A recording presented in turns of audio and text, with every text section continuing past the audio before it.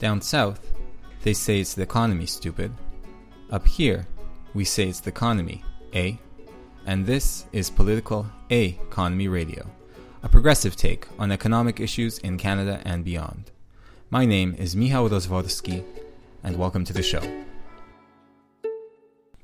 Two interviews today on two very human-made crises.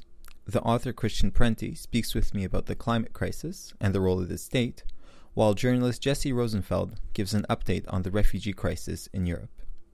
First up, my conversation with Christian Parenti, author of numerous books, most recently Tropic of Chaos, Climate Change and the New Geography of Violence. Christian also teaches in labor studies at NYU. He spoke with me about the complex relationship between the state and climate change mitigation under capitalism. So you said that climate mitigation is not a question of money and technology. That is that we have the tools to do some very basic things that, that will make a big impact, and we have the means to pay, that we could orchestrate something. I guess the hard question then is how to force, the existing political system into using the money and the technology we have. What has to happen, or why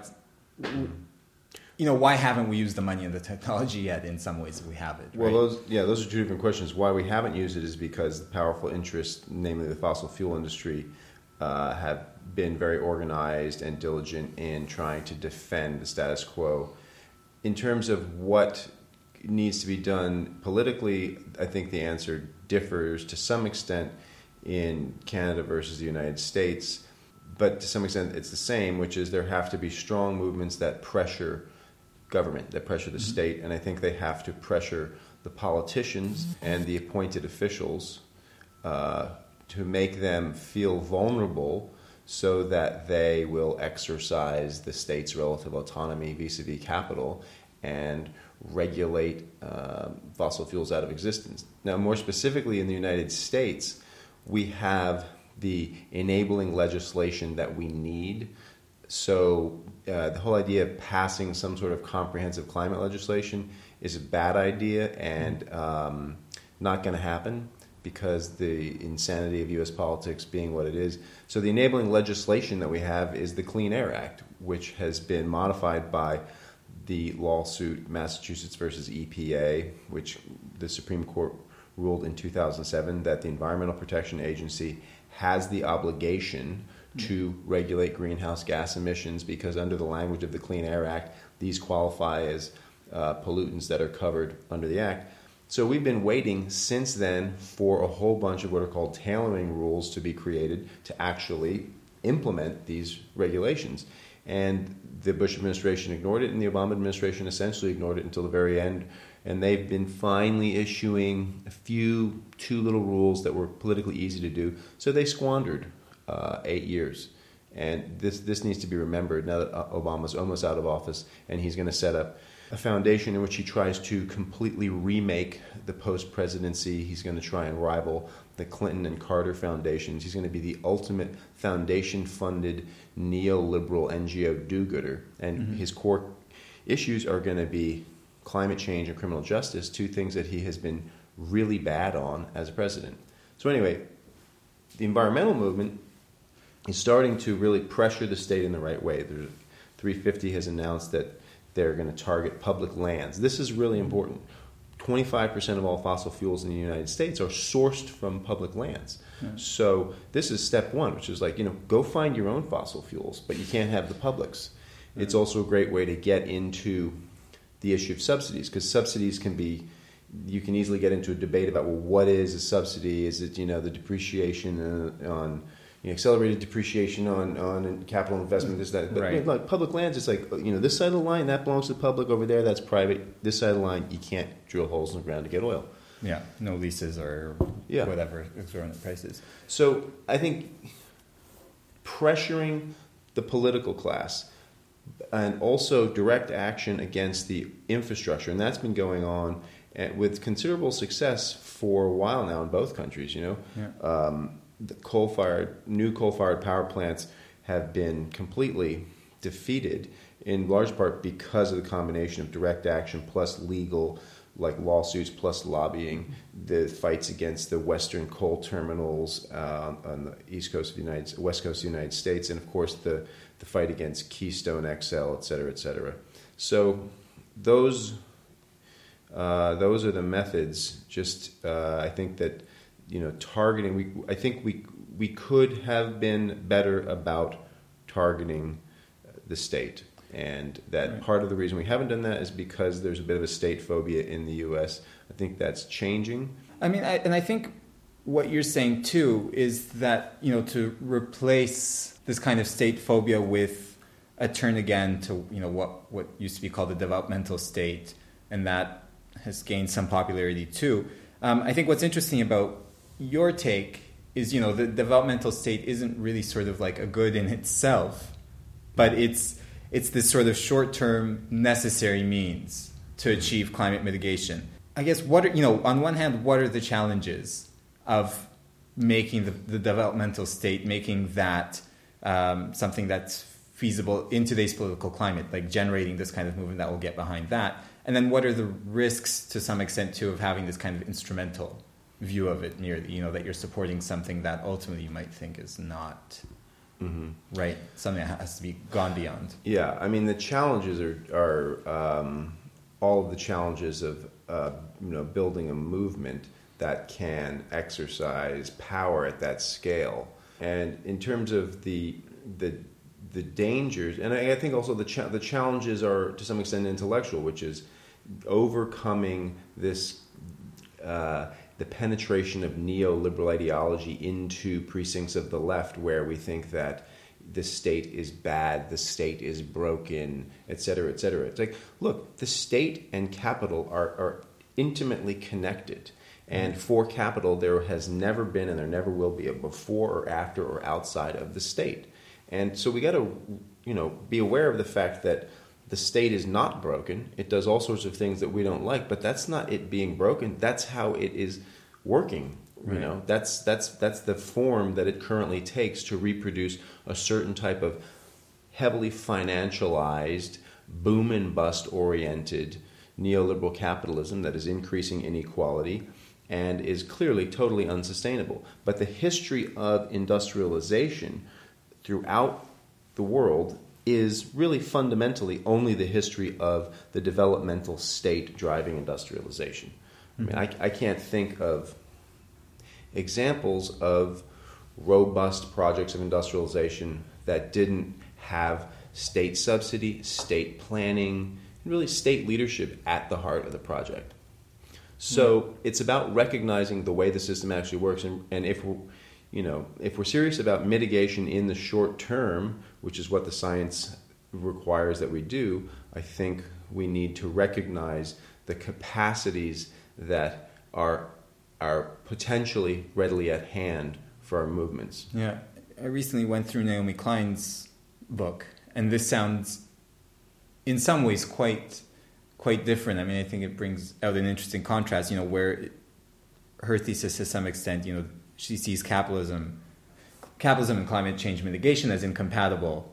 Capitalism as necessarily, to some extent, producing climate change. Is this sort of, in terms of, what you were saying about the intellectual disagreements, is this where there's this, where there's a sort of contradictory point on the left and where we need to make some kind of argument? I would disagree with that. I think that capitalism is unsustainable, mm-hmm. but capitalism can be forced to achieve climate mitigation. It has to, or we're probably going to just, collapse with runaway self-fueling climate change. So that's part of what bothers me about that analysis. I think it's important to make a distinction, which, I haven't read all of Naomi's book. I've read through it, but, she says a lot of different things which don't always add up to the same thing. And, she's actually has some pretty statist stuff in there. Mm-hmm. Which is different, I think, than some of the earlier stuff. Like, there's much more, the German example is used and other things. I think there's tensions within the book as well, because there's statist elements and then there's elements that sort of... And there's also the way audiences receive books, and people frequently will take the part of an argument that is most familiar to them and overlook the parts that don't always, that are more challenging. But I think it's important to make a distinction between capital and capitalism. Capitalism, capitalist society, is capital, the logic of accumulation for accumulation's sake, the production that converts reality and its utilities into exchange values. That's the logic of capital. Capitalism is that plus all of the other institutions of the society, the state, the public sector, pre-capitalist, remnants of pre-capitalist cultural traditions and modes of production that still exist. Household sector. Yeah, so the question is, if you ask, can capital do this? No, capital can't. Right. Can capitalist society be forced to reform itself to limit certain types of environmental damage? Yes, it can. We have already seen it do it numerous times, from the scale of the city, where at the turn of the 20th century and in the late 19th century, the threat posed by disease caused progressives throughout the core economies to impose real reforms on industry and limits on industry, just to stop typhoid and it's kind of the rebellion of nature at the scale of the urban. We've seen capitalist society, not capital, but capitalist society, which is to say, the ensemble of movements plus the state affecting industry, to significantly clean up industry. I'm old enough to remember when the streams of New England, where I was raised, they were all filthy. They were all gray, and they're now clean. And there were no raptors. There weren't that many birds when I was a kid. Bald eagles only existed in zoos. Now you see them in New England. The streams are clean. That's because of government regulation. It's also because of shifts in patterns of investment. There's been deindustrialization. There's been transformations and decline in agriculture. But it's not just that, New England's waterways have cleaned up because it's been economically gutted. It's because there's also strict rules around building and around wastewater treatment. So that's just one small example. We've seen air quality, same thing. That doesn't solve the environmental crisis. But that's how I see climate change, that it can be tricky, right? We confuse climate change because it has these apocalyptic implications. We confuse it with the entire environmental crisis. But the environmental crisis is an ensemble of many problems, and climate change is just the most pressing and potentially extreme of these problems, and the one that we have to solve via mitigation. Not because it makes capitalism sustainable, because it wouldn't, but just to buy time to deal with all the other ones. And I think it can be done. And the reason that I'm always insisting on this is, like, one of the main problems we face is cynicism. And part of what encourages cynicism is a lack of realistic plans or explanations for how things could change. And so I think if people understand the climate science and all they're left with is the answer is total transformation. Systemic change, it just seems sort of bewildering. Realistically, how would that happen in 20 years?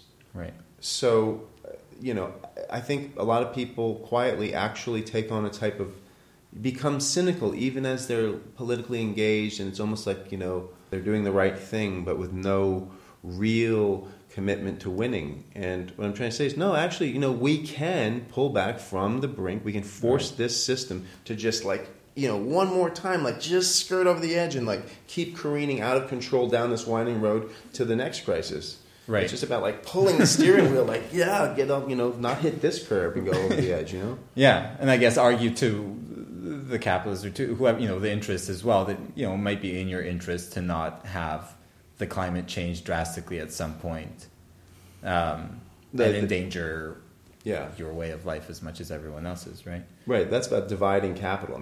Capital can be divided, right? But that's part of our task, is to get other factions of capital to realize that the fossil fuel industry is not serving even the rest of capital's interests. Healthcare is the same in the U.S., where you have this small industry that's really, I think actually that was at your talk, you said, it's basically taxing everyone else. And that's the same thing that's might end up happening with climate as well, because as everyone feels these effects.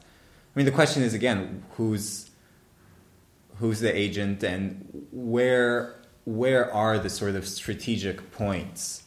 Well, I mean, the agent is social movements, right? And attacking various strategic points. And I think that the strategic point that has been overlooked is the state, and that we need to be attacking the political class, the vulnerable, affectable members of the political class, the elected politicians, and the top appointees who make the decisions about regulation. So we have not, while people have been valiantly, risking their lives, blockading things like pipelines and, hanging from the bridge, and I'm all for that. That's excellent stuff.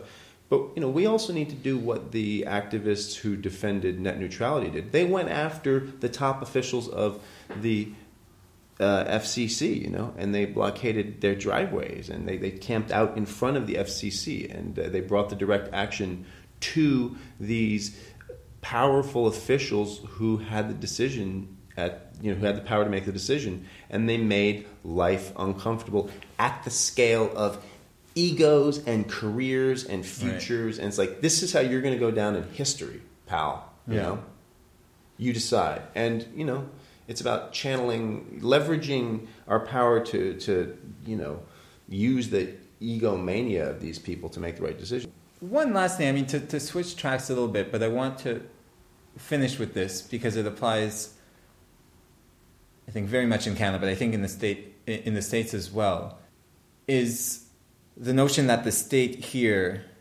is also a colonial state, where that, I think, has been made very clear by the fact that First Nations, for example, in Canada, are some of the leaders of the climate movement and the environmental movement. But this goes back to sort of the initial questions about the state, how far can we use the state, in a state that, for example, for First Nations here has been very much a colonial state, and one that's associated with, uprooting cultures, exterminating people and stuff, and just a whole lot of bad, where again, making this switch to seeing the state as something different.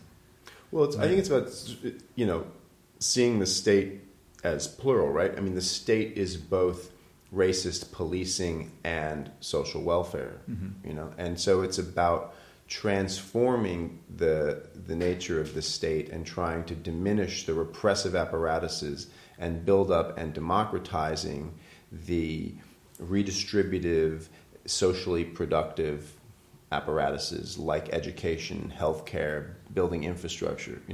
These are things that also have to be transformed, right? We don't want the state to just build infrastructure, whatever it is, like, hey, highways and dams, that's awesome. No, we want a better type of infrastructure, but we recognize that capital doesn't build infrastructure for itself. The state builds it. And, we need to simultaneously demand that the state play that constructive economic role and do it in a more democratic and also, therefore, in a greener, cleaner, more accountable way. So it's not just about state good, state bad, more state, less state, but not falling for the neoliberal mythology that the state is bad, one, and not believing the stuff about the state is getting smaller. No, it isn't. I mean, that's core fallacy within neoliberal ideology, that the state has been in any way diminished. It has not been.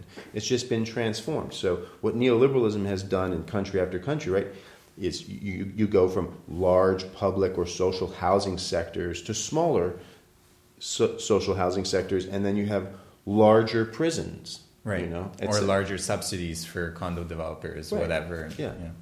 The state's footprint doesn't decrease, it just changes form. That was author and academic Christian Parenti on climate change and the state. Next, an update on the situation of refugees in Europe from journalist Jesse Rosenfeld. Jesse is a freelance journalist based in Beirut, but he spent significant time in Europe covering this summer's wave of migration mostly for The Nation magazine. An accurate picture of this migration is all the more important today when it is certain that refugees from Syria, Afghanistan, Iraq, Eritrea, and other countries will be on the receiving end of a backlash in the wake of the Paris terror attacks. What was this experience like? Not as much for you, but just a sort of overall picture of what this experience looks like for people who are engaged in this trek.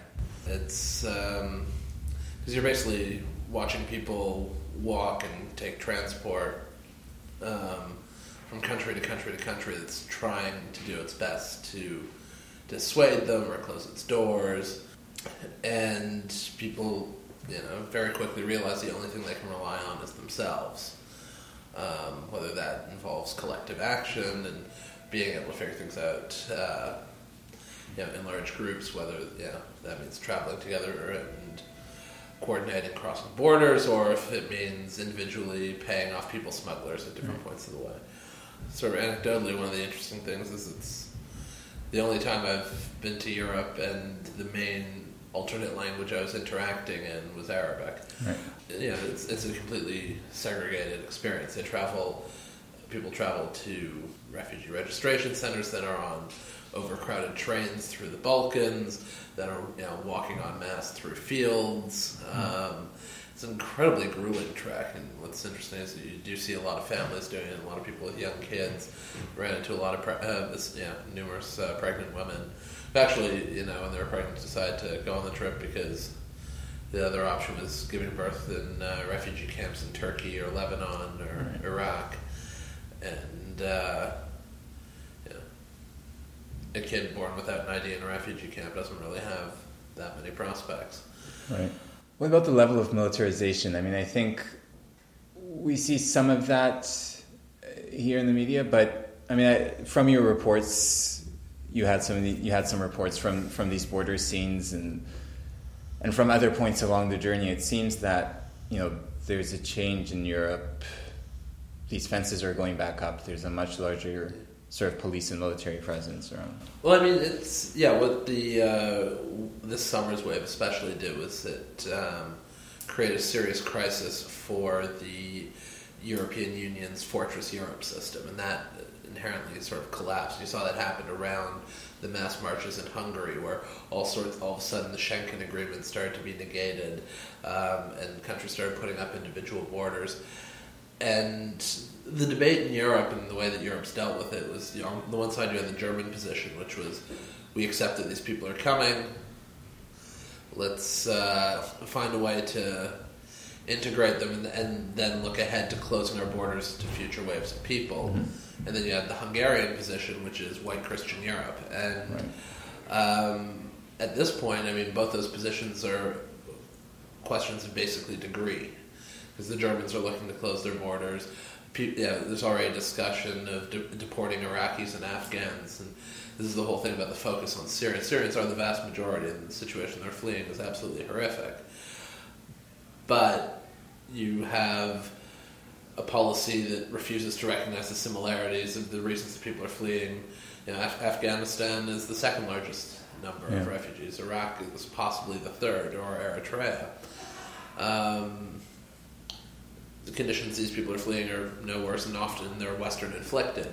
But you see, there's no interest in engaging with that. That's something. Just to finish off the point, I mean, I think that's something that gets lost a lot too. I mean, there was a lot of sort of cheerleading for the German position that we're going to welcome these people in, but I think you're right to point out that it seems like something that's something that'll to some extent also alleviate some pressures on their labor market. But in terms of a long-term strategy, it seems that it's like, how can we re-implement Fortress Europe? Well, I mean, that's been explicit in the way the Germans have now been approaching Turkey and trying to offer. And this is, again, you see that sort of contradiction between a hardline ethno-nationalist approach to the to Europe and the more nuanced German position that follows similar goals. Is that Germany wanted to go pay Turkey billions of euros, right, and offer them visa-free access to the Eurozone and possibly restart EU negotiations. Hungary is one of the first countries opposed to that because, yeah, on the one hand they don't want refugees, and on the other hand they don't want a major Muslim country as a political bloc within Europe.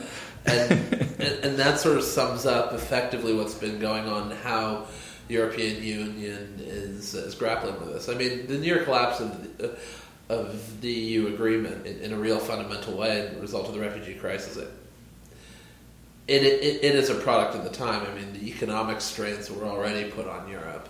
I mean, it also led to bizarre positions where Greece was one of the countries that was doing the least for people, like the kind of squalor people who were living on a Mytilene and in Athens. Refugee camps I saw in the Middle East were in Iraq were in far better condition than some of the stuff I saw in Greece. But then the Greeks had the most progressive policy, just absolutely no resources because of the economic crisis to do anything about it. Again, inflicted by the EU also, right? And then you go to Germany and there's this, everyone's having this big love-in with refugees, and the Germans are really proud of patting themselves on the back, and that sort of reassuring, see, we're a different Germany now, which they, but I'd talked to people who settled in Berlin 2-3 years ago, Sudanese refugees that are living in squats because they still can't get their papers organized, or can't get a legal refugee status or asylum seeker process moving particularly quickly. You get a good glimpse of what's in store for those who are arriving now. And it is still, it's far more orderly in processing people in Germany by the time they get there than it is in the places in the Balkans that I've seen. But you still have,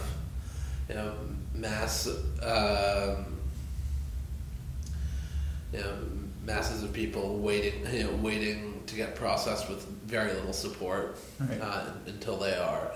People living, for extended periods of time in refugee camps way out in the cities without much real access to so a level of sort of to major urban Germany, social exclusion sort of baked into the process. Well, people are getting sent to different cities to try and distribute them. Like I was in Kassel, sort of an old medieval and industrial city, and an hour outside Kassel they had a refugee camp for several thousand people, and their biggest worry was that they'd been given no timeline as to when they were going to actually be able to leave the camp.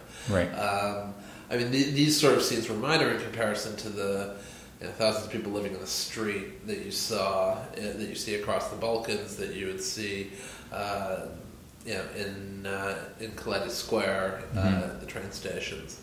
But all of that as well was effectively it was a European manufactured crisis. There was no reason that people couldn't have been given easy travel methods to get to their destination, paid a lot less money, and you would have had less. You wouldn't have the same kind of dangerous or desperate scenes. But if you want to recreate Fortress Europe, then you have to create a crisis that. I guess the power of sort of dissuasion is also in the policies. Trap everyone in the city square, create laws where they can't stay in hotels, rent cheap apartments, where they're not allowed to take public transport, so they walk on the highways. All of a sudden people say, wow, these people are everywhere, how can we not deal with them? They're bursting at the seams, when really if they didn't have such obtrusive policies, this would flow very easily into a political zone of 500 million people. Airplanes are much cheaper than the boats that go between Turkey and Greece, but it's because of visa. If they let people fly from Istanbul or fly from, in worst case, fly from Athens, people would be spending a fraction of the amount of money they're pouring into the underground economy in Europe, and mostly into criminal smuggling enterprises. And you wouldn't see any of these scenes of chaos. I want to go back to something, and you mentioned this, I think, right at the beginning of this interview, and it was present in your articles too. And something I think is missing a lot is this sort of, the sense of agency of the refugees, and also seeing this from their, it's, I think the perception of this, again, we talk about waves of a mass of people, and it's this kind of like amorphous, something without agency, where I think the self-perception is very different, and the reality is very different. I don't know if you could speak to that a bit. Yeah, that's one of the interesting things about the story, is that I was meeting people that were like the people I hang out with and spend my time with in the Middle East when I worked there. I ran into people that I actually knew from Syrians, from Beirut, who were living in Beirut, that were traveling along the route. And it's the easy story, and the one that's always the one that was actively pursued is it's not because there isn't a strong element of truth to it as well. Is these poor people look at their suffering and the victim's narrative. But what was interesting was that, especially when you talk to a lot of the younger, educated people that were traveling, because this was, they'd been through war, had no future in Syria, the discrimination they faced in Lebanon, and the limited access meant they didn't really have a future there. It was a very different story. For them, it was not, look at us fleeing, pity us, we're fleeing the worst situations imaginable, we don't know what to do. It's, we're going to a place where we can be free, and we're bringing all our skills with us. We're going to make your society, we're going to help make your society a better place. There was a real sense of confidence, especially with that class of Syrians and Iraqis and Afghans to a certain extent. They were the establishment in their societies. Right. They were the ones that had the resources to flee. They were the ones that had foresight and access and tools available to do it. They're not people to be pitied. They're people that have a right to get to a place where they feel safe and free, and and societies have an obligation to recognize and not stand in the way of it. You saw that when the mass protest marches to the Austrian border happened in Hungary. You saw that when there were the riots on the Macedonian border, when the Macedonian police in late August tried to close the border, and just for days people piled up on the train tracks, and eventually there was a day of clashes, and they pushed through, and the entire Macedonian policy changed. Right. They realized that this was an inevitable thing, that society had to deal with it. And that's I think the story that's interested me a lot, is that people realizing that in the kind of attempts to shut them out at every stage, they know this when they begin the journey, but that cumulative experience that creates a very quick understanding that what acceptance in getting through to the West is going to result in. The only way to do it is to demand and act on your rights, and that I think is the far more important story, especially when the West is so involved in creating the crisis in the first place. That was journalist Jesse Rosenfeld on the situation of refugees in Europe. That's all for this week. Talk to you again in a couple weeks' time.